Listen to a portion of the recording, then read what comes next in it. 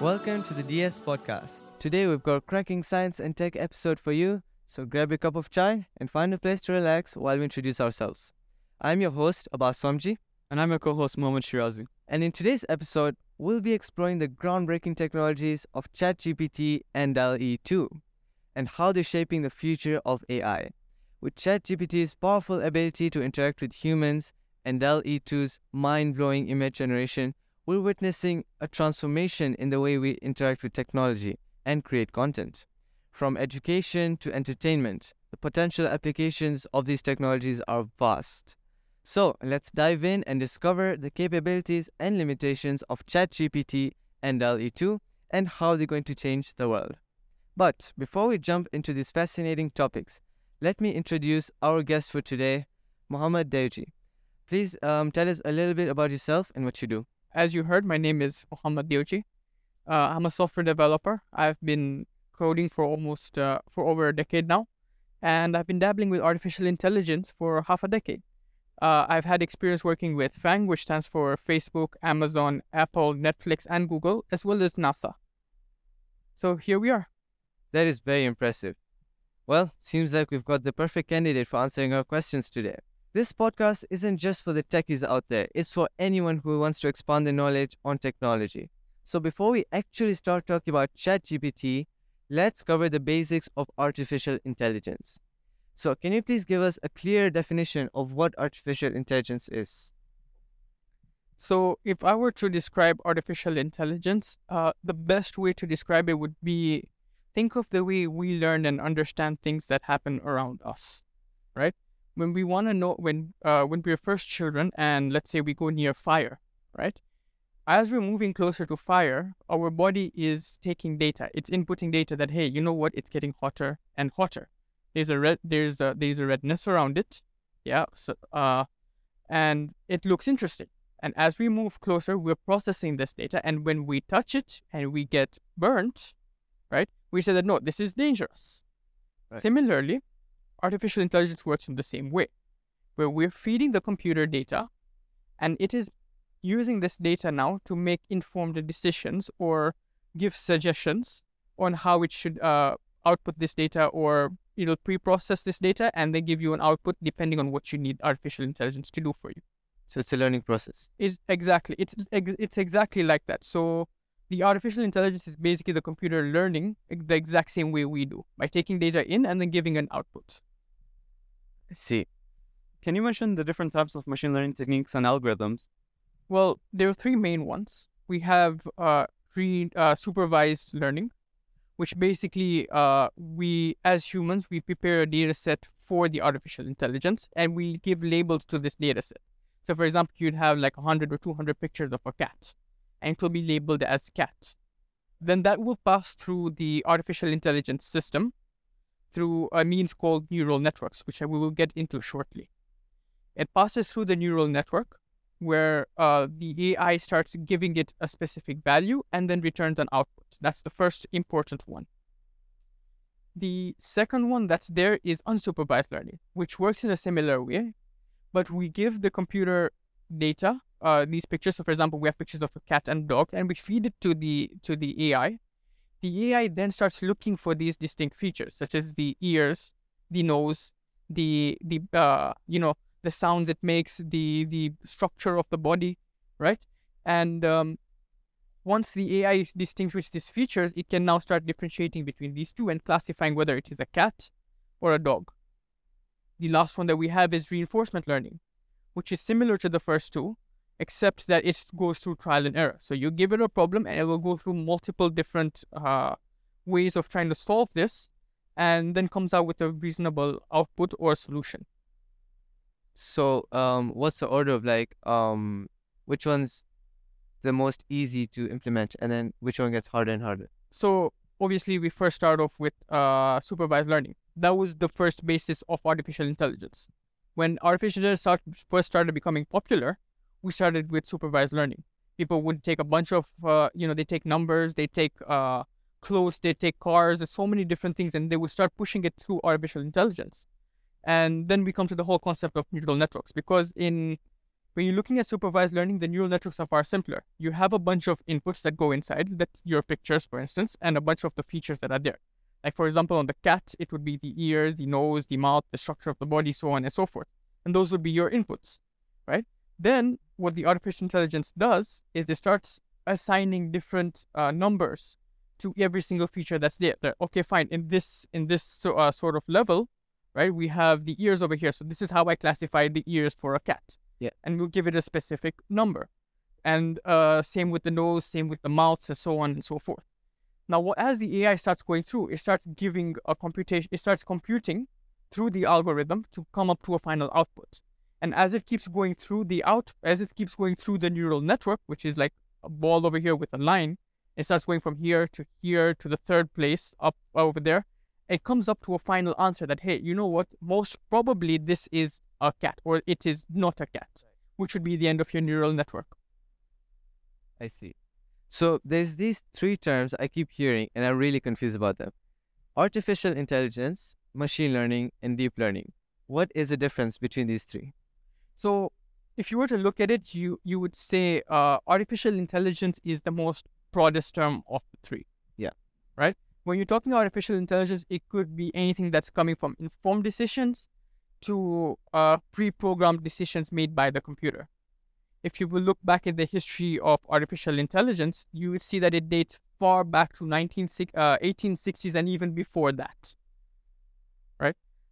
Now, within artificial intelligence, we have deep learning.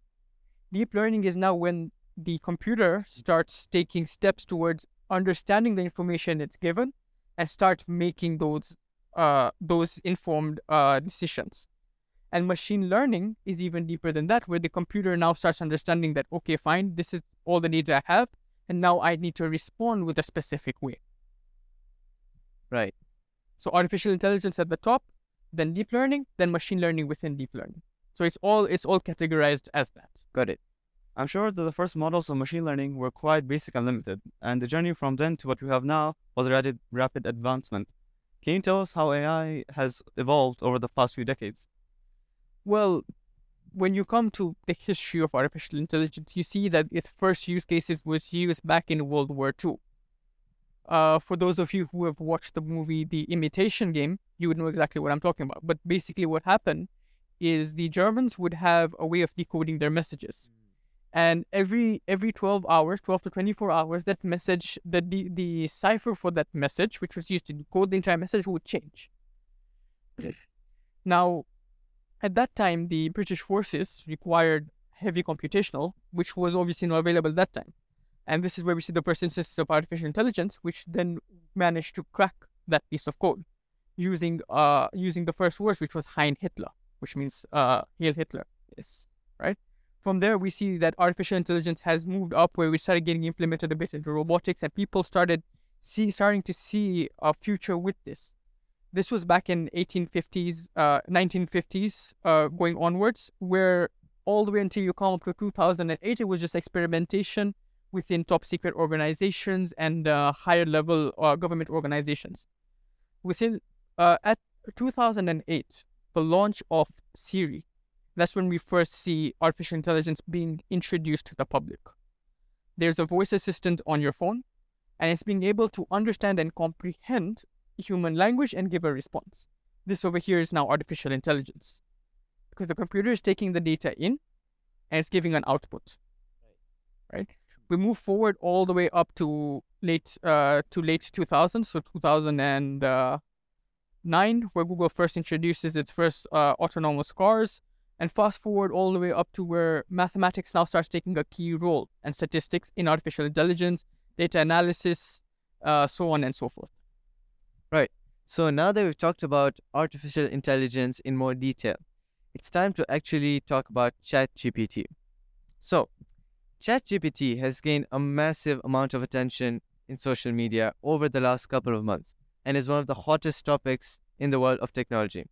We have some mind-blowing statistics showing that ChatGPT only took 5 days to reach 1 million users.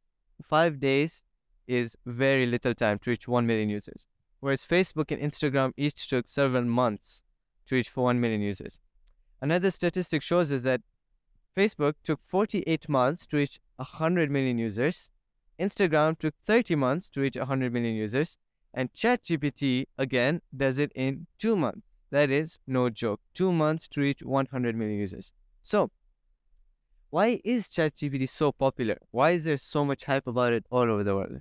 Well, I guess it's safe to say that ChatGPT is the popular kid on the block. You see, we're reaching an era now where data has become abundant, right?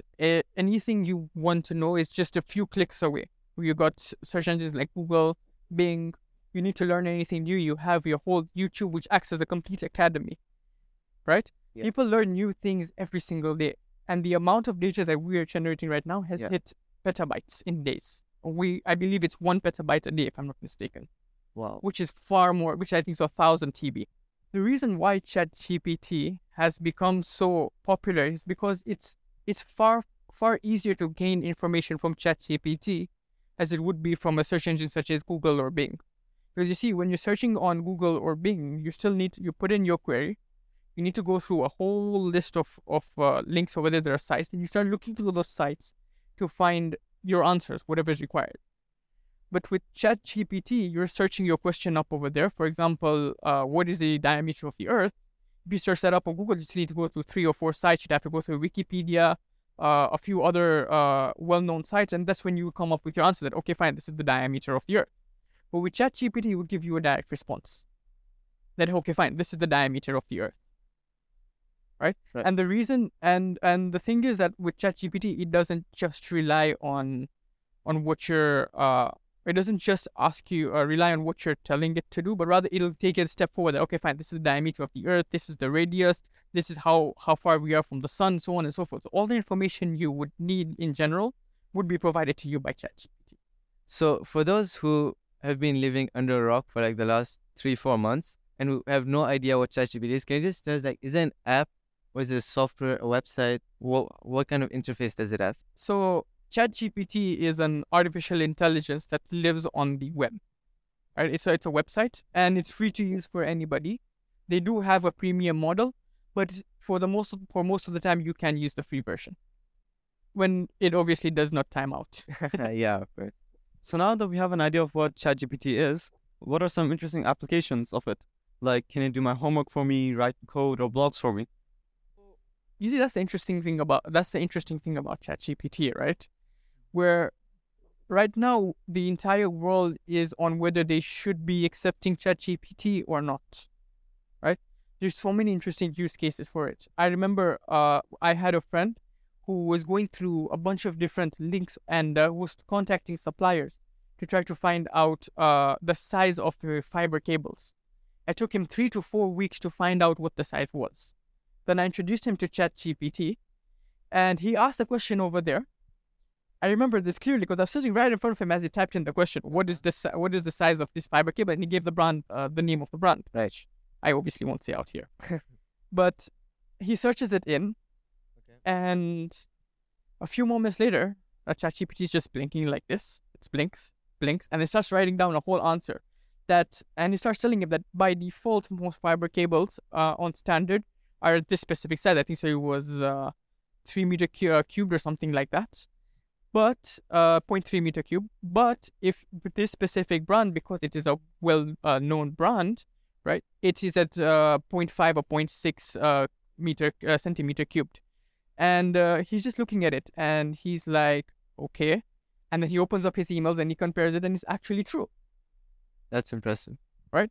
So interesting use cases for it. Whatever you're struggling with, any, let's say, for example, you want to start up a whole business. I know somebody who started up a whole business with ChatGPT. It's like, look, I have these skills. I can write. I know how to use Microsoft Word. I know how to, let's say, for example, do some basic programming. I can do website management. Write me a CV. And ChatGPT, with all its knowledge, managed to actually write it a CV that made it get accepted into one of the most prestigious companies out there. Wow. Because it understands these techniques. You see, it's as if you're having a personal advisor or a PA that's constantly by your side, that's assisting you to constantly become better. You need to start a business, ask ChatGPT for an idea. You're stuck with a problem, ask ChatGPT for an idea. Need help with your homework, ask ChatGPT. It's just become that simple now. And that's why it's grown so popular, because now you don't need to search for the information. Rather, it's how do I ask the right question? Right. So students must be really happy about this. No more essays. Yay. Oh, yeah, definitely. Definitely. So my brother's also been playing around with ChatGPT recently, and he showed me how he made a website by using ChatGPT. He said, like, write me some code for a website, and like it's about a school or something, and use Python or CSS, whatever. It just spits out a whole bunch of code, and you just put that into the terminal. It just runs it, and you have a website. Bingo. Make edits, you just tell it. So actually, this is a good time for a demo. So let me give you an example. I gave it this prompt. Okay, I went to the website and I wrote, give me a quick intro to a podcast episode about ChatGPT and AI. And listen to what it came up with. It goes like, welcome to this episode of the podcast where we explore the fascinating world of artificial intelligence through the lens of ChatGPT, one of the most advanced language models available today. In this episode, we'll dive into the inner workings of ChatGPT and explore how it was created, trained, and evolved over time. We'll also examine some of the most intriguing applications of AI and how they're transforming various industries, from healthcare to finance to education. Finally, we'll explore the ethical considerations surrounding AI, including questions about bias, accountability, and transparency, and what it means for the future of humanity. Join us as you explore the world of AI and the role that ChatGPT is playing in shaping its future. It is very realistic. It is very realistic. It's so difficult these days to come up with the right ways, the right words to say to people so that everybody is constantly being captured. But for the artificial intelligence, and I'm sure a lot of you guys were also watching, listening to this on your way back home from the gym or, during iftar time, you notice that it's able to capture exactly what the essence of the entire podcast is going to be. Right. And I think that's one of the most amazing things about ChatGPT. And it's so quick. Like if I tried to write this paragraph down, it'd take me at least 20 minutes, and ChatGPT just spits it out in like 3-4 seconds. That is insane. And that's not the end of it. I can ask it then to make it shorter, and here are the results. In this podcast episode, we'll explore artificial intelligence through the lens of ChatGPT, one of the most advanced language models available today. We'll cover its creation, training, and applications in various industries, and discuss ethical considerations surrounding AI. Join us as we dive into the fascinating world of AI and its future. And every time you ask it a question, even if it's the same question, it's going to give you a different answer. It won't give you the same answer. Why is that? So, before we get into that, right? Artificial intelligence is amazing. Yeah, it is. Truly is. It is. I think the viewers and the listeners need some time to digest it, because this is a new step into a new era. The way it's constantly changing, and I'm stressing on this a lot. Yes, I know I sidelined your question, but I'm stressing on this a lot is because we're entering into this new era. Yeah. And a lot of people are very skeptical about it, right? So we need to understand that it's more of how we work together with the artificial intelligence and not against it. As for how it works, because I know a lot of people are also very interested in that. The artificial intelligence for ChatGPT, and I'll get a bit technical over here, is that it uses a process called NLP, which stands for Natural Language Processing, which is a technique in deep learning. Okay. Right? The idea for NLP is basically to first take the entire sentence, right? Break it down into its simplest form, help the artificial intelligence understand it with labels, and then pass it through a neural network, which should then give you an output with through the process of encoding and decoding. So what I'm going to do is I'm going to break it down a bit slower, so we can go step by step through each process. Yeah. And we can see how the machine exactly understands this entire thing. Right. Right? Yeah. That's cool. So feel free to stop me anytime if you feel it's getting too technical. No. Yeah. Yeah. So when you're going through NLP, the first thing you do when you're giving it a sentence, the first thing it does is it goes through a process called segmentation. And with segmentation, the idea is basically you take the whole sentence and then you split it out so that each word is segmented from itself.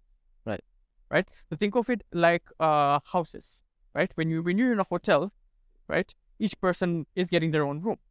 So the AI is doing the same thing that, okay, fine, that this is the sentence. I'm going to give each word its own room and I'm going to teach it to each word separately. Right. So that's the process of segmentation, right? Where, let's take the example, for example, I want to learn ChatGPT now, right? Yeah. The AI will go through the process, and it will mean I will be in a separate thing, want will be in a separate thing, and so on and so forth. Then the second step it goes through is tokenization. Right. Over here now, the AI is now giving each one of these words a specific number. That number is computed through the artificial intelligence itself, which it uses as a reference to other words and other letters and so on and grammatical structures that it knows from its own database. As we discussed, it needs its own data to understand and Yeah, I was wondering where, like, it must have a huge database to be able to, like, pull out so many answers. Definitely. Yeah. So with ChatGPT alone, you're talking about 100 million neurons that are happening. So neurons are the basic building block for neural networks. So it has over 100 million. The most basic ones have about 32 within. But the ChatGPT's got over 100 million, and it takes a lot of time to train. I think it was a good 2 to 3 years of just training alone on this data for it to reach this level, right? So when it's taking up this data, it's passing through all these 100 million different neurons, which are then passing through to about 5 or 6 other layers of doubling or even tripling these 100 million. So you're looking at 300 billion to 500 billion in between, and then it starts coming down and breaking down back to a level where we can understand and it can output a solution. Right. So the tokenization goes through that process where it's now attributing each of these words a separate number, which it then processes. Is it kind of like binary, where you attribute each number a special identity in ones and zeros? Pretty much, yeah. So it's going a number between 0 and 1. Yes. Right, each one being a decimal point in between, right? Yeah. 1 being the most probable and 0 being the least probable. Because as I said in the beginning, artificial intelligence is a statistic. It plays on statistics, right? So once we're done with tokenization, we go through stop words where we're reducing words that are not necessary, right? Yeah. So for example, I want to learn ChatGPT right now. The word right would be removed. So I want to learn... and also the word want would be removed. So I learn ChatGPT now. I see. Right? Then you go through the process called stemming, which is now taking those words and bringing them back to their most basic grammar. Is it like trying to simplify the sentence? Yes. It's smaller, simpler sentence. Precisely. Yeah. That's exactly what it's doing. Right? Yeah. Then you go through a process of lemmatization, which I will not go too deep into because the AI has got its own process for doing that. Right. Then you go through speech tagging, which is basically giving all these different the whole sentence different parts of the English vocabulary English structure. Yeah. So whether it's a noun, verb, adjective, so on and so forth. And lastly, then we recognize any named entities. So for example, the name of a person or the name of a company. Proper nouns. Yes. Okay. Once this whole process is done, then it passes through something known as a tensor. So this whole thing is done, the numbers are in place, and it passes through a tensor which encodes the data first.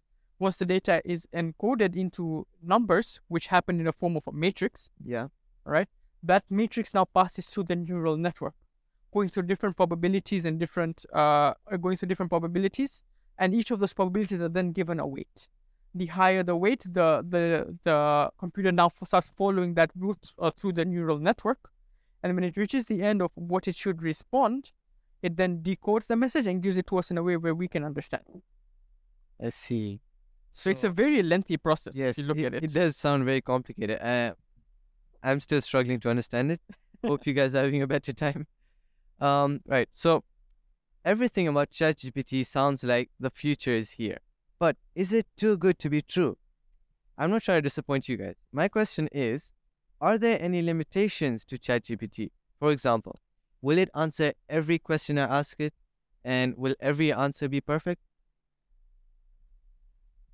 That's a very tricky question. I'm not gonna lie. ChatGPT, because everybody wants to promote global peace and they do not want any sort of, issues to stem up between different religions and, gender issues and so on and so forth. ChatGPT tends to be biased about specific things.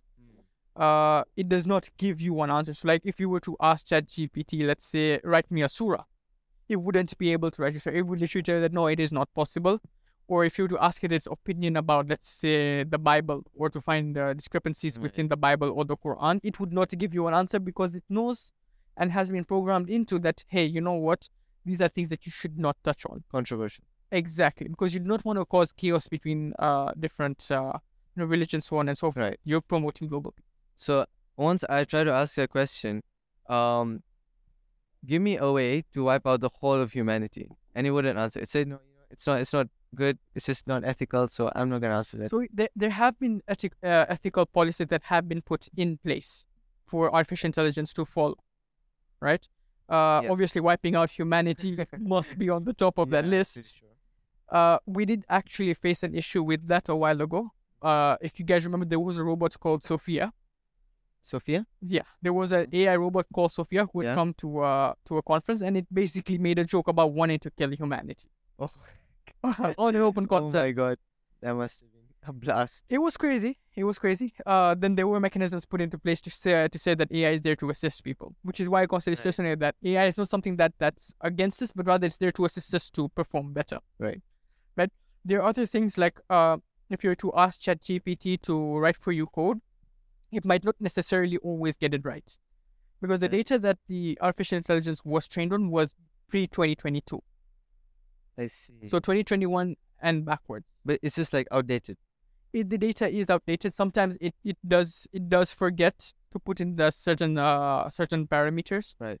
Sometimes it forgets to check certain parts of the documentation. But the good thing is it's always ready to learn. So you could suggest it, hey, you know what, I'm getting this error still.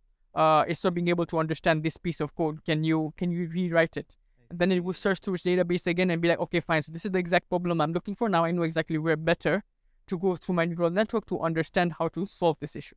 So you say that ChatGPT was last updated like 2020, 2021? So 2021 was ChatGPT 3. Yes. Okay. So that means you wouldn't know who won the World Cup this year? I don't think so, no. Okay. But OpenAI has been making advancements. They have launched ChatGPT 4.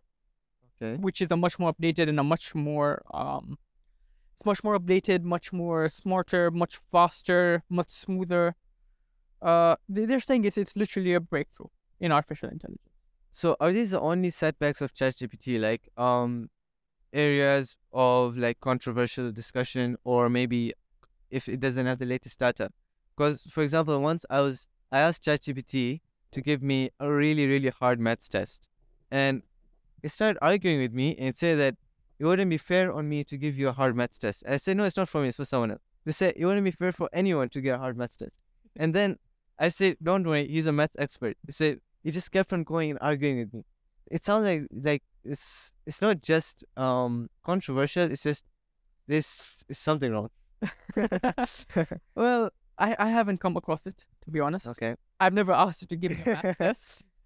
But I do know that the artificial intelligence would be there to assist. So if maybe you asked it a difficult math question to solve, it would be there. But maybe generating questions might be a limitation. I haven't tried it personally. Okay. Right? If you go look at so many different places, if you go look at India, for example, in India they use ChatGPT to make all their marketing content. So I don't see too many limitations in day-to-day use cases, or to progress things forward. Maybe it might be a limitation. I'm not sure. I see. So I was wondering that if ChatGPT pulls all its answers from a database, all the data is collected from the internet, right? Yeah. Okay, so it's fed in answers from the internet. So a single question on the internet would have hundreds of answers, right? Everyone has their own opinion. Like someone would post their blog on a website answering a question, and then they're like, I'm sure there are more websites doing the same thing. So you'll have different answers. So does ChatGPT just choose one answer at random and gives that to you? No, it doesn't. So if you were to go through that process, then that wouldn't be true artificial intelligence, because then those answers are pre-programmed into the system, right? And it's not being generated. I see. The good thing about ChatGPT is that it's generating its answers on the go with the data it has. I explained the whole process of NLP, right? If you remember that, right? So once it goes through the whole process of NLP and all that data is given numbers, right? Every single word of it is given a number. Even those are also given every single matrix over there as well has got its own space in the neural network. Right. What the artificial intelligence does is it goes into that area. So let's say, for example, whether the Earth is round or flat, right? Yeah.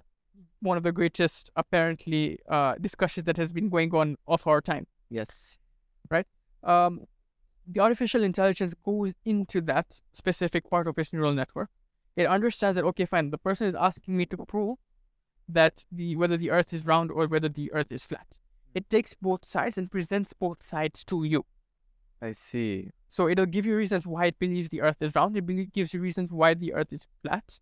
And at times it will also give you what it believes that, okay, fine, based on, because you've got trusted sources as well. You've got NASA, you've got Wikipedia, you've got a few other places that talk about the Earth being round, which are much more credible, right? Yeah. And it would take those and it would take that and it would form its own opinion that, okay, fine, I believe that the Earth is round because of A, B, C, D.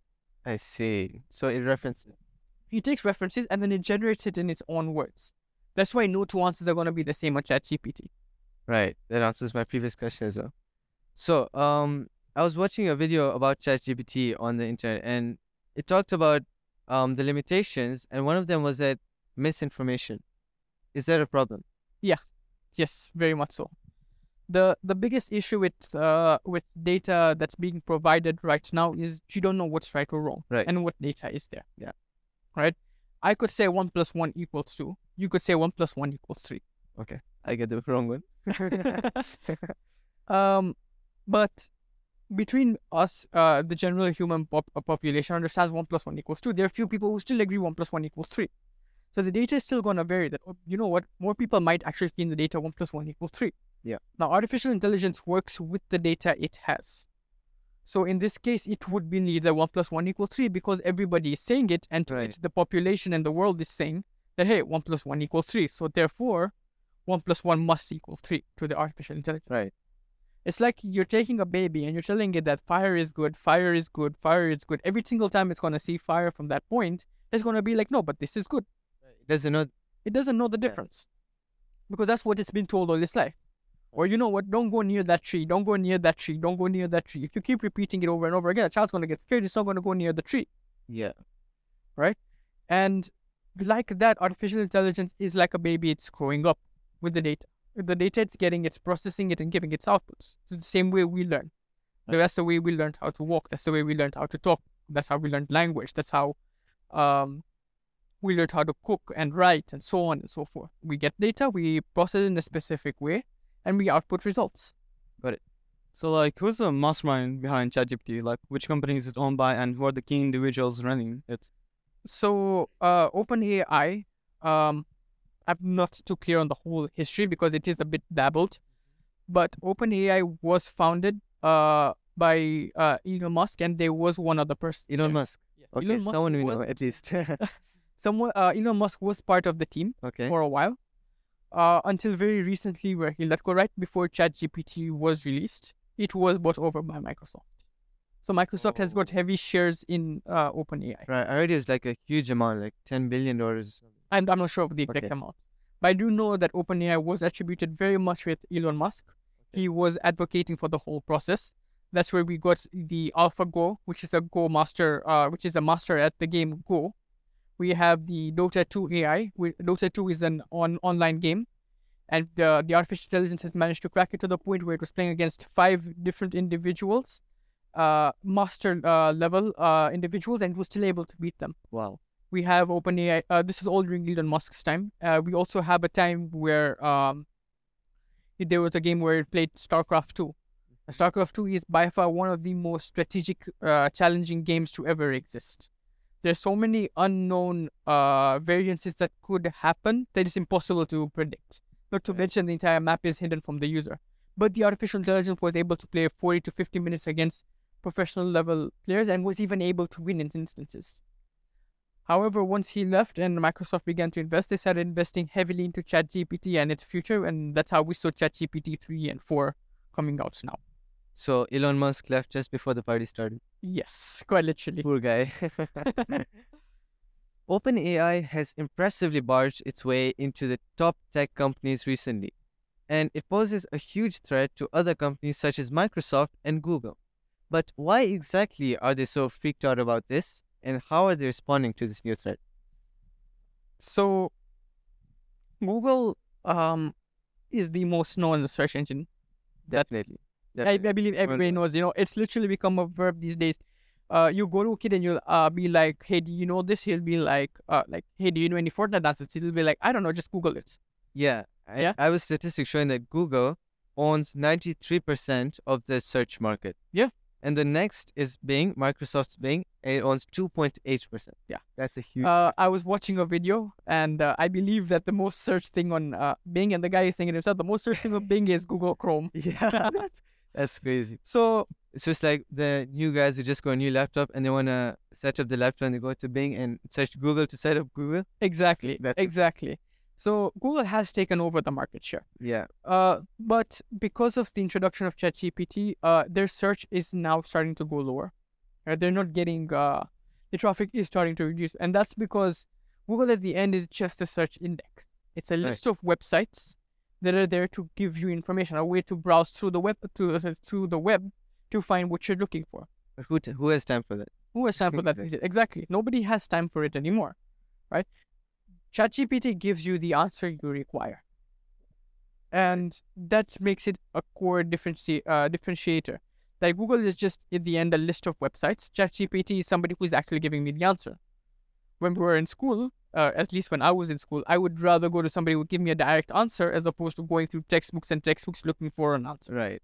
Because it just makes the life a lot easier. Definitely. Right? Yeah. As for what they're doing, this, I believe, for the past 2 or 3 weeks now, this internet has been taken by storm because of Google's response to ChatGPT. And this actually starts the whole AI wars. So the whole internet was taken by storm when Google did their announcement on what they're doing to combat ChatGPT. Right. Yeah. And that's where we see the introduction of their own chat system, which is known as Bard. Bard. Yes. Okay.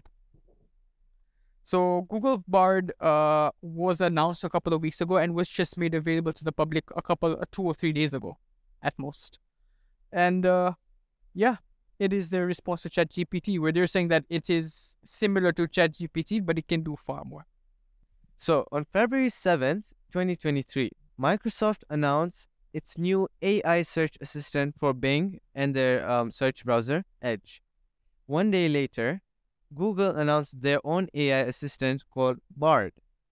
And in that presentation, the presenter made a mistake, and that mistake cost them $100 billion in the search market. It was a very embarrassing one. It was very embarrassing. That was so embarrassing. So what is all this about? What is Microsoft trying to do with their assistant, and does it stand any chance against Google? So, like you had mentioned earlier, Google does have 93.37% Right. of the search, right? Google does own the market share. Microsoft has been fine with being second, but because of their recent investment with OpenAI, I believe that they're looking now to start overthrowing Google. Right. If you were to compare the Bard versus the Bing AI, from what a lot of people have told me and from what I have seen personally, the Bing AI does look a lot more creative. It does look a lot more faster and smoother, whereas Google is now starting to catch up to ChatGPT 3. I see. Right. You see, the thing with Bing AI is that it's not only able to give you precise answers, but you can also pick whether you want precise answers or do you want the more creative answers, what you're looking for. Do you want a balance between the two? And in addition, just this week, Bing has announced that they are starting image generation with Bing AI.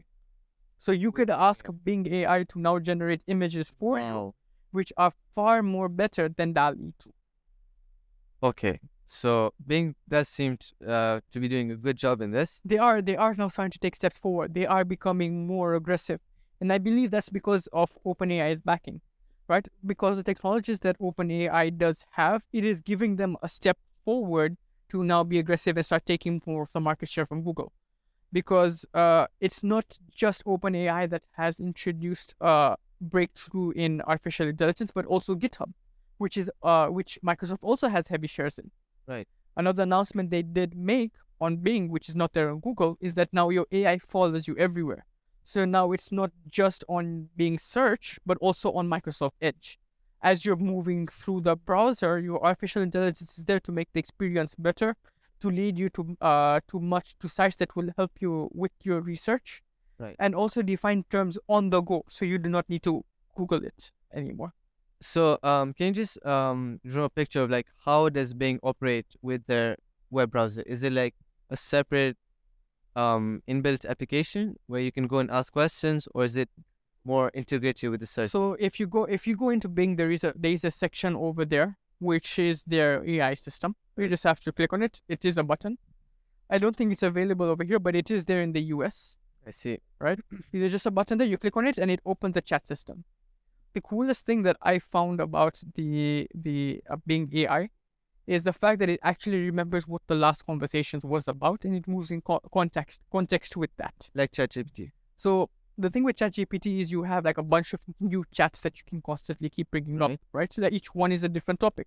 Oh, like not just the previous sentence to say, like whatever you said 2 hours ago. Yes. Oh, okay. So that's another limitation. Thank you for bringing it up with ChatGPT, is that you could be asking questions, but it might not be following up with the context you're in. Right. So you could ask it like, let's say, okay, fine, help me debug this code, and then you're asking, and then you post just the error message. It would tell you about the error message and not how to fix it in the code. Really? Yes. I have experienced it multiple times myself. That's how I know. But Bing keeps a track record. If you were to give it an issue, a problem in your programming, right, it would actually debug it for you. And then if you posted just the error message, it would say, okay, fine, it's in relation to this, right? Let's take it a step forward. Right. Okay, fine, it'll give you a solution. Okay, fine, this is how you have to change your codes, X, Y, Z, and this is what's going to be the output, most probably. Got it. Both Microsoft and Google have made a move to incorporate AI into their search engines, each with their own unique styles and features. Right now, Google is by far the leader in the search territory, but can we expect that to change in the next few years or even months with Microsoft's new assistant? So, Microsoft has been making some very smart investments, I would say. Yes, it's true. Google does have a very good share in terms of artificial intelligence. It did develop tensors, TPUs, tensor processing units, which are basically one of the more powerful computers. But even in that avenue, it is being challenged by NVIDIA. In terms of search, Google is facing a lot of pressure. It is losing search. People searching on it day by day. Right. And I believe in the next, maybe not months or a few years, but maybe 7 years or 8 years, it is possible for a whole new system to come in place that would overthrow Google. Because if you look at the technology space, there is so much that's happening right now to enhance the human life. With Elon Musk, he's got his entire company, DeepMind, which is actually a chip that's going to be implanted in your brain, which I believe will also be using artificial intelligence. So we may not even need to search on Google. The answers will just come to us naturally. Wow, it seems like a mastermind who knows all the answers. Like it's just stored in their head. Yeah, you're going to have a computer in your brain, so you wouldn't need to Google anymore, right? NVIDIA, like I said, NVIDIA has launched its own computing, which is said to be far more powerful than Google's. So the tech space is changing drastically, and it's moving so fast, it's getting difficult to keep up. But it is important to keep up. These changes might be difficult to predict now because these are massive companies that have got very, very deep roots. I don't think it's going to be very easy to remind a kid to change his habit from just Google it to, okay, fine, I know the answer, and explain a whole answer. Right. Yeah. But there's no knowing what's going to happen. Who knows? Microsoft might release something that's so crazy, or maybe Apple might come up with their own search engine that would be even crazier than the two combined. And tech is evolving, so you never know. Things change. So OpenAI is not only known for the ChatGPT, but they also have an incredible AI image generator, DALL-E 2. So what is DALL-E 2 and what can it do? So DALL-E 2 is another version of ChatGPT, but not for text, rather for images. The way it works is you would give it a prompt. Let's say, for example, draw me a picture of the Day of Judgment. And it would actually draw you a picture of what it feels the Day of Judgment is, depending on different styles of painters, depending on context it's given. So you could give it Quranic ayahs, for instance, and then tell, okay, if I'm depending on this now, draw the Day of Judgment, they would actually be able to paint a picture of it. So, can you explain how DALL-E 2 is able to create these imaginative images? And are these images entirely a product of the algorithm, or do they rely on an external input? So the way DALL-E 2's algorithm works is through another type of neural network called the CNN, which stands for convolutional neural network. Right? With DALL-E 2, you have two processes that are happening, which is NLP. Right? We go through the whole natural language processing thing. Yeah. So it can understand the data. Now, before it decodes the data, that data is passed on through a CNN, which is a much more sophisticated version of a neural network. The CNN attributes different features to different numbers and decimals, Right. and it takes those features and then starts painting them in a grid. So if your image, let's say, was, for example, 500 pixel by 500 pixel, they would take a 3 pixel by 3 pixel grid or a 5 pixel by 5 pixel grid and start putting in different colors over there to paint a picture depending on what it sees. Right. So it's like ChatGPT is like the interface where you tell it something and it breaks it down, understands what you want it to make, and then the DALL-E part is where it actually puts the image together. Yeah, so it looks at the features that are coming in from the NLP. So like let's Yeah. say, for example, day and judgment. So the word day we know is attributed by light. Yeah. Judgment is going to be, let's say, for example, wing scales because people are being judged. Right? Mm. Let's say the Quranic ayah says that there's going to be fire and you're going to be dragged by your hair, or yeah. So then it takes these features, and these features are, for example, a person being dragged by the hair is going to be one feature. Person, hair, drag, those three different things. Simplified, they're going to be different features. They're going to be inputted into the picture. Right. There's going to be a lot of destruction, or there's going to be, for example, you take the discussion of polystyrene, which is going to be so thin, it's going to be like a piece of hair, and you're going to see people walking on like a thin line over there. It would take these features, it processes it, and then starts painting those features step by step like we would paint a canvas. We're taking one side to the other, adding in our details itself. It does that on the go, and then outputs the results when it's decoding. So does it give you only one output, or are there multiple options? Like, can you choose? So yeah, so it does give you multiple outputs, and then you can pick which one you like the most. There are different styles. You can have a Van Gogh sort of a style, or you can Right. have cyberpunk sort of a style, so which would be more futuristic. Yeah. It depends honestly what you're looking for. Is it as good as Bing's AI generator? So here's the thing, right? You need to remember the fact that OpenAI and Microsoft are now working together. So the version of DALL-E 2, which is the version that we have access to, is open for the public, which is attributed with OpenAI. But Bing has got its own image generator, which people are speculating is DALL-E 3, which has not been released to the public yet. So are they together on this? Are they collaborating? Yes. Like that's why I said that they've Microsoft has invested into OpenAI. It has taken shares, Right. so it naturally has access to its technologies, and they are building a future together. So how soon can you expect DALL-E 3 to come out? I'm excited. Yeah, me too. I saw a demo video of it in action, and it was very impressive. It's extremely accurate. The pictures are very high quality. Right. So that's one thing I want to ask. How much better is DALL-E 3 going to be? Because in DALL-E 2, sometimes you're like, it has a problem with humans and text. So like, if you told it to like someone standing on the beach with the Hawaii written on the shirt, it's gonna mess up the text. And fingers and stuff, it looked like you have like 6 fingers. You might be missing one finger. So that's a problem with DALL-E 2. So these issues have naturally been reported so many times on the internet. The AI is learning from itself.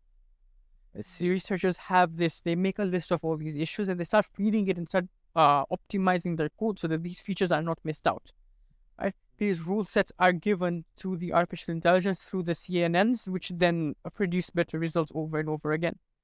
That's why even if you're using ChatGPT, if you're using Google's Bard, if you're using Bing's AI, you will always notice that there is an option to recommend or to de-recommend the answer that's given with a thumbs up, thumbs down, or you could even tell the AI directly that no, this is not correct, it's incorrect. So will they improve the current version, or will they So upload a it new version? improves the current version, and as it's improving the current version, they're also improving future versions. Right? It's like you're constantly teaching your child. You take your child, for example, you tell him first time that, hey, this is hot. Second time, you're going to explain him why it's hot. Third time, you're going to tell him what the different ways, different things that could be hot. It doesn't have to be fire that's hot. Sometimes metal that's near fire can also be hot. Right. But you're teaching your child like that. And it's the same way with artificial intelligence. It's learned the first time. It's going to keep that in the first time. It's going to learn something new on the second time. If the two contradict, it's going to take the newer one. That, okay, fine, that this is the newer. This makes more sense. I'm going to take it with this because it aligns with much more principles that I've been taught before. So are there any alternative to DALL-E? Like, this is only one image generator we've talked about. I'm sure there are many, many more. Yes, there are tons. This week, actually, there were so many that have been announced. We have Adobe. Adobe has released a new one called Firefly. And think Photoshop. Okay. But if artificial intelligence did everything for you. Wow. So you can just say, like, decrease the shade of this color over here. Just do it better. It would do it. It's not just that it would even generate patterns for you. Like, let's say, for example, you're looking for a tiger pattern on the word yum.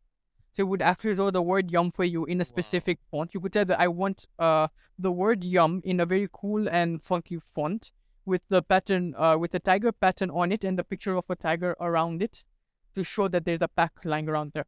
It would actually generate the whole image for you. That's amazing. The exact same way you're envisioning it with high quality images. Because Adobe has got access to over millions of photos. They have people who are constantly posting to it. So there's a whole Adobe stock library.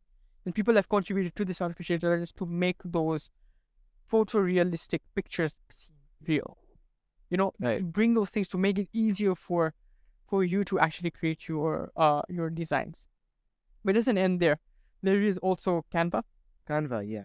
Canva has introduced a lot of AI into its system. Okay. So with Canva, it's not just image generation, it's also text generation. So you could ask Canva to make a whole PowerPoint for you. It would mix up text, it would mix up images, it would mix up context together to create a whole PowerPoint about cheeseburgers, for example. It's possible. Wow. Those are the two key ones. We have Unreal Engine. Unreal Engine is doing its own generation as well with 3D models.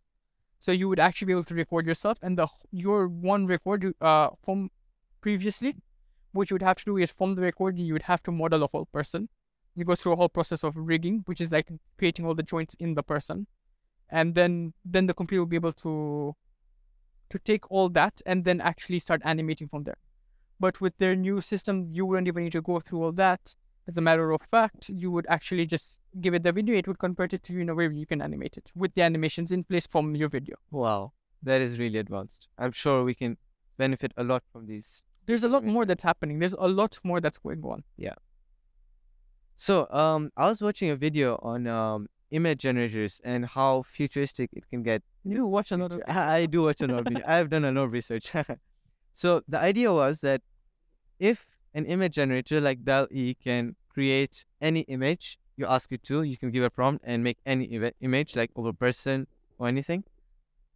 It should be able to make multiple images of that person and then put them together, make a video, and then use another AI tool to add a voiceover or sound effects, and that's a deep fake. You could just like make videos of people saying things they might never have said in their life. So like that would be maybe like Donald Trump giving a fake speech. So I remember I'll tell you a story about this before I actually answer the question. I remember I was watching I was doing a live stream at my university at MIT. Yeah. And we had our class teacher who would be like, okay, fine guys, you need to be, you be ready. The university has actually managed to get Obama to come over there, and he's going to be talking to you from the White House. Wow. Right? And we're going to have a conversation with him.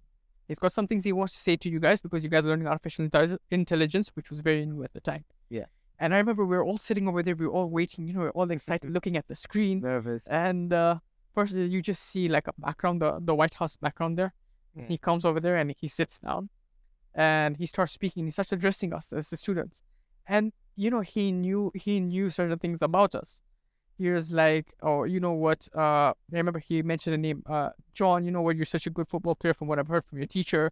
And he goes on and he says like, and he addressed like 2 or 3 students over there. And everyone's like, oh man, it's like, okay, fine, this is the president of a country. How does he know about me?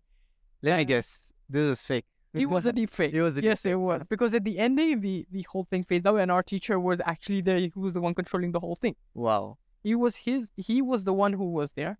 He was the one who had said all the words. He was the one who made the actions, and those actions were in real. They were translated by the artificial intelligence into a video format in the voice of Obama, as well as his the way he moved and so on and so forth. So yeah, deepfakes are a thing, but they were for a very short time. Right now, there's I think so about 30 or 40 different algorithms that are there to combat against deepfakes. Google has got one, OpenAI has one, and I believe there are 5 or 6 other individual entities who have created algorithms to ensure that deepfakes are constantly detected. So, are there any catches you can find in deepfakes that can tell you that it's a deepfake? Yes, definitely. First is obviously the person itself. Okay. If you know the person in real life, and you know the things that they would say or not, it's pretty obvious to tell that, hey, you know what, this person's not gonna say this sort of a thing. Right. But that again is just on a personal no sort of a thing. Another way to tell is you look for discrepancies within the video itself. Sometimes there might be like a minor glitch in the video. A piece might be missing, like a finger, or literally a piece of a finger might be missing, or an extra finger. Yeah, an extra finger. The lips might not be moving. Sometimes even the eyes go a bit wonky. There's these minor details or the features of the person itself that you would notice are not completely 100% accurate. But the way we're moving with AI, I can imagine the next few years, I wouldn't be able to tell the difference between a real video and Maybe, but I'm sure the big companies are working towards that right now. I don't think they can split this. You never know. This podcast might be a deepfake. I'm kidding. This is true. We can see how quickly AI is developing, and we can expect it to be used in every field in the next few years. So, can you give us a glimpse of how AI tools will look a couple of years into the future? Like, for example, look at business. Would AI be able to take sales calls without any human interference? Like, if I call their business and an AI tool will just pick up and answer, like take an appointment, do all that without a human like in the back, and maybe even start a whole business from single prompt, as you said. Will that be possible? So we did have a couple of discussions behind the scenes. That's how he knows that about the single prompt. All right. I think you're a bit too late with this question. Okay.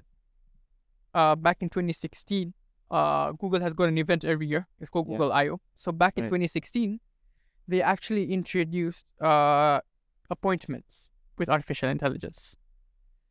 The idea was basically you would be like, hey, Google, book me an appointment with a salon between 7 a.m. and 9:30 a.m.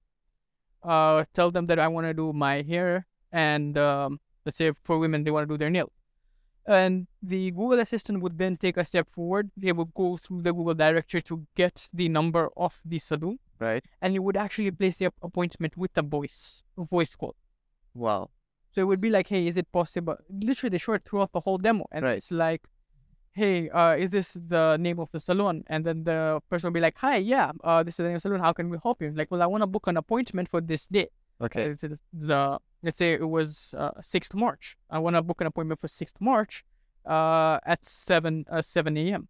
Is that possible? And they'll be like, oh, no, it's not possible. We're not open at the time. We open at 8:30. And then the AI would be like, okay, then can I book an appointment at 9:30? And they would be like, just give me a minute. And the AI would actually pause. I think I watched that video, and at some point it's just like, give me a few minutes, I'm just gonna do it, and then Google goes, mm-hmm. Yeah, it was so literally it's literally like you're talking to an actual human being. You wouldn't know. You wouldn't know. AI or human. Yeah. That was actually a live call. The guys over there, the son didn't even know it was an artificial intelligence. Wow. And that was what, like, how many years ago? 6 years, 7 years old. So imagine how much more advanced this is gonna get in a few years, even months. Yeah. So AI is moving faster and faster, and it's moving to make our lives a lot easier. Yeah. That's one of the core things we need to remember, that artificial intelligence is not there against us, it's there to assist us, to help us, our lives become easier.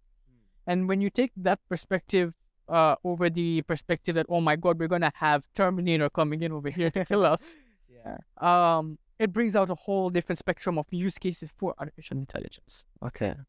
If you think of it as an assistant rather than a competitor, then you're looking at a future with endless possibilities. Right. So like we stand on the shoulders of giants. We just need to use it instead of try and compete against it. Exactly. And that brings about a lot of questions. People come to me all the time and they're like, hey, artificial intelligence is growing so fast, I'm going to lose my job. That's one of our questions. It's coming.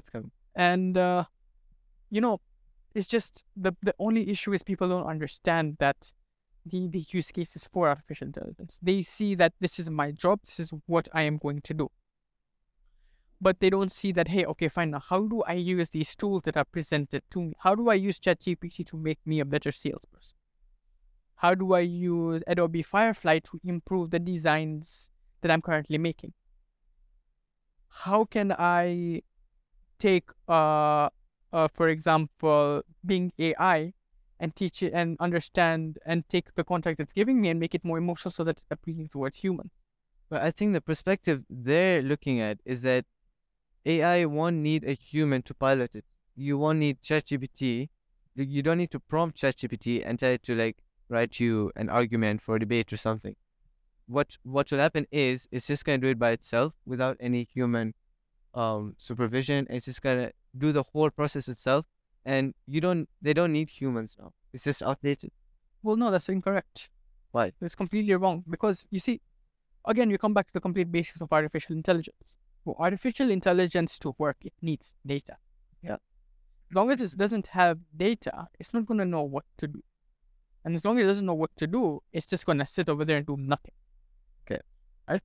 It's like if you take a baby and you leave a baby in one spot, what do you expect the baby to do? You expect it to roam around. Yeah.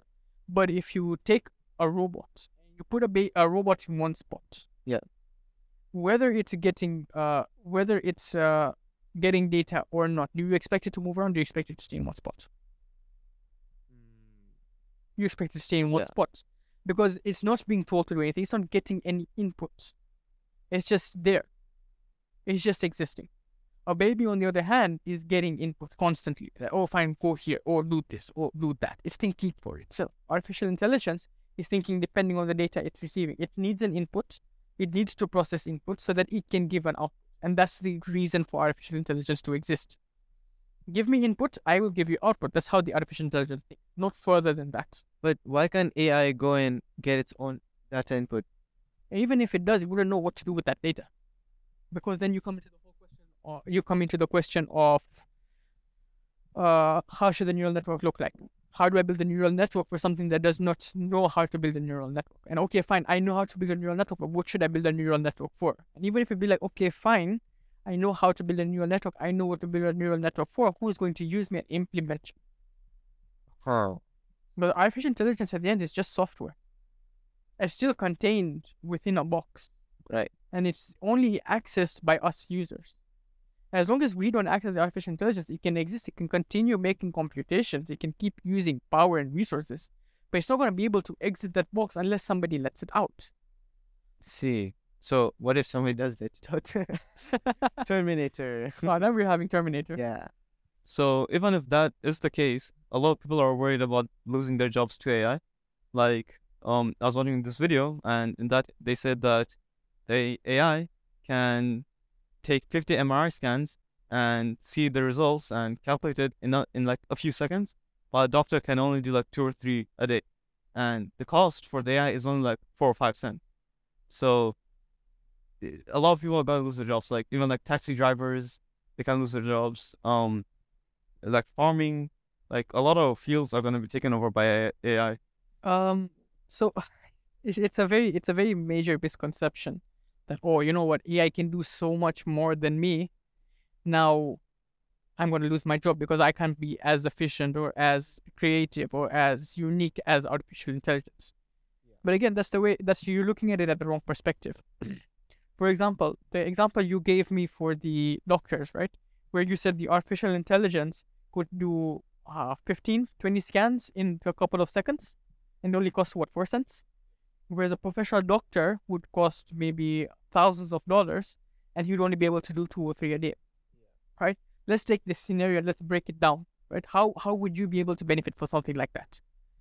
You see, we need to understand that as human beings, our knowledge is also very limited. We can't know every single thing that's out there. A computer, on the other hand, knows a lot more things that are there. So even if I were to do, let's say, for example, a CAT scan or a MRI, and an AI was to scan that and tell me that, hey, you have a malignant cancer in your left on the left side of your brain, your left hippocampus. I'm still, at the end of the day, I'm not a doctor. Right? It's the thing might be correct, the AI might be correct, but I still need to take those results back to a doctor. You need reassurance. Not necessarily for reassurance. Somebody still needs to perform the surgery. Somebody needs to give me the medications for it. But why can't a robot do that for you? Even if it does, you still need to go back to the doctor. If something reacts with you, AI does not know that. Why not? You haven't told him. You wouldn't know. For example, let's say you go and you don't know you have an allergy, and you go and you start taking medicine, you start seeing these different symptoms happening. Okay. How would you prompt the artificial intelligence that I'm getting these symptoms? Like, how would you say to a doctor? Would you tell You doctor go I'm to a feeling this? doctor. You go to a doctor. Yeah. You would tell me, okay, fine. Look, I'm taking this medicine, Yeah. this medicine, this medicine. This is what I did throughout the whole day. Okay. This is what I've eaten. This is what I've done. Now tell me what's happening to me. Let's say, for example, you've got a rash. So why can't you do the same thing with AI? Just go tell the robot. So you tell the robot will be like, okay, fine. You might be having an allergy. You might be suffering from 10 other diseases, or you might be dying. Okay. So you So can do the same thing as a doctor. So the doctor is gonna be able to shortlist those. Do you understand? At the end of the day, it's the thing is the AI is there to give suggestions. The AI is there as a tool to assist humanity to become a better version of itself. And if AI was taking these decisions, it's not wrong to take a second opinion from a doctor.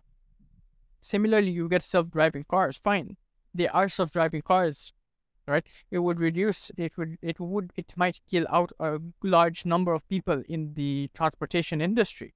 You know, people who are there with the taxi drivers, you know, your car drivers. Yeah. But you also need to understand that an artificial intelligence is not going to be able to give you the luxury that a driver might be able to give you. An artificial intelligence might not be able to make the most correct decisions. Sometimes it might make wrong decisions. Because it all depends at the end on the data it's being fed. As a human, we can take data as it's coming in, process, and give an output on the go.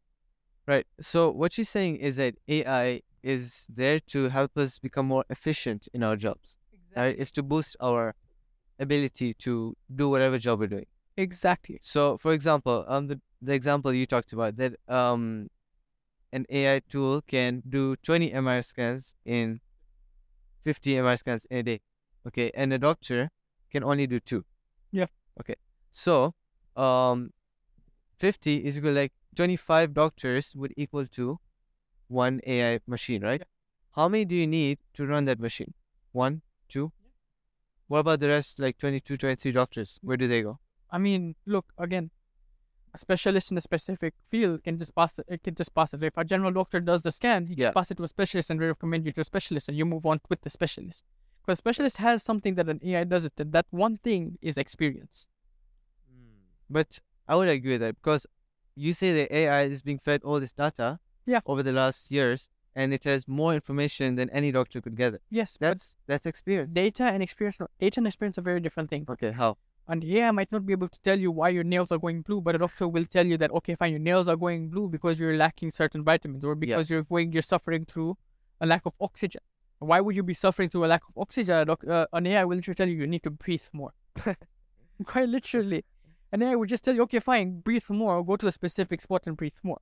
A doctor will tell you, no, you need to be on a respirator because your lungs are failing. I'm not saying an AI can't do that. But what I'm saying is a doctor would be able to look at you and perceive you in several different ways. Artificial intelligence relies on text. A doctor can rely on images. A doctor can rely on feel. A doctor can rely on, looking at specific parts that even you might not be able to see. Do you think in the near future, with technology advancing, those things that the doctor can do can also be like done by AI? Yeah, 100%. 100%. But in the end, it comes to the question on, number one, how the doctor is going to utilize it to become more efficient. And number two, if they're able to monetize it or not. The entire question you should be asking yourself is, how do I take this tool and make money out of it? As opposed to, oh my God, this tool is going to kill. Right. So that's a good point. Like AI is there to help us become better at what we do, right? But you see, look, I'll give you a quick activity you guys can do right now. Pause the podcast where you're at right now. Pause the podcast. You have your businesses, right? Whatever your business is doing, go to ChatGPT, go to Canva, go over there and use the artificial intelligence tools to ask it, okay, fine, write me a sales pitch for my business so that I can get an investment of $1 million. And look at what ChatGPT responds to you. And ask yourself then that question, if I use this and I make minor adjustments here and there, and I ensure that I put this into a PowerPoint, would I actually be able to make use of it? Just do it right now, just pause and just see how quickly it is and how easy it is for these artificial intelligence tools to assist you. And I'm pretty sure that you guys have also experienced it. You guys must have been playing around with it all week, right? You've seen that it's a very powerful tool. It's a tool that can take you from being 50% effective to 250 up to 300% more effective. Yeah, closing deals, building presentations, self-help, understanding different concepts that are available today, whether it's in physics, chemistry, biology, and simplifying it to a level where even a 5th grader or 6th grader would be able to understand. That's the use case for artificial intelligence today. Right. We can see how rapidly AI is advancing, and we can imagine that in a few years, AI is going to be used in a lot of different fields, and it's going to help us become much more efficient. But I'm sure some people would like to know how we can prepare for this age of AI by how can we move into this era without going through any risks and maximizing benefits. So I'm pretty sure everybody knows high risk, high reward, low risk, low reward. Definitely. Yeah, for sure. As AI is advancing, as AI is becoming smarter, as AI is becoming a better tool, right? We need to understand how to use this tool. If you go look back in history, man first started with just fists and feet. We would move around. We would do hunting ourselves, right? Fast forward a couple of years, we got the first tools, spears, we used rocks to make a fire, so on and so forth. But fast forward that again, you come to an age where now everything's starting to get more automated. We've got food farms in place. Our vegetation is being grown with fertilizers, so on and so forth. Yeah, and just like that, this is another step towards becoming a more automated and efficient society, right? How we can prepare for this? Well, it's understanding the use cases of AI before it takes over. Even if AI were to take over every single job, there still needs to be people over there in place to assist. There needs to be people over there in place to direct the AI in its course. Yeah, but the AI is not going to be able to make decisions unless it has information. Otherwise, they're just decisions and not informed decisions. Right. A couple of years ago, there was a very large hype for prediction analysis, where basically you would give data to the AI and it would make predictions for you. People used it for sale forecasting. People used it for predicting stock markets. People predicted even the emotions of other people, depending on what said to them. Now, okay, fine, you'll be like, hey, now artificial intelligence is even understanding emotion and it's being able to predict the markets. We're not safe anymore. Because now I'm a financial analyst, and artificial intelligence is doing exactly my job. What's left for me to do? Exactly, that's my question. Here's the thing. Our artificial intelligence takes the data it's given in. you'd give it a list of numbers. It'd give you an output of a list of numbers. Yeah. As an analyst, it's your duty to understand these numbers from the artificial intelligence and now start writing reports on, hey, okay, fine. Because this is like this is going to be the cause and effect of it. The artificial intelligence might not know what's causing these numbers to go up or down. But as a financial analyst, you have that advantage over the AI because you're perceiving data on the go. And similarly, when you go look at predictions, you go look at emotions. These are things that the artificial intelligence has a base for. It's not 100% concrete.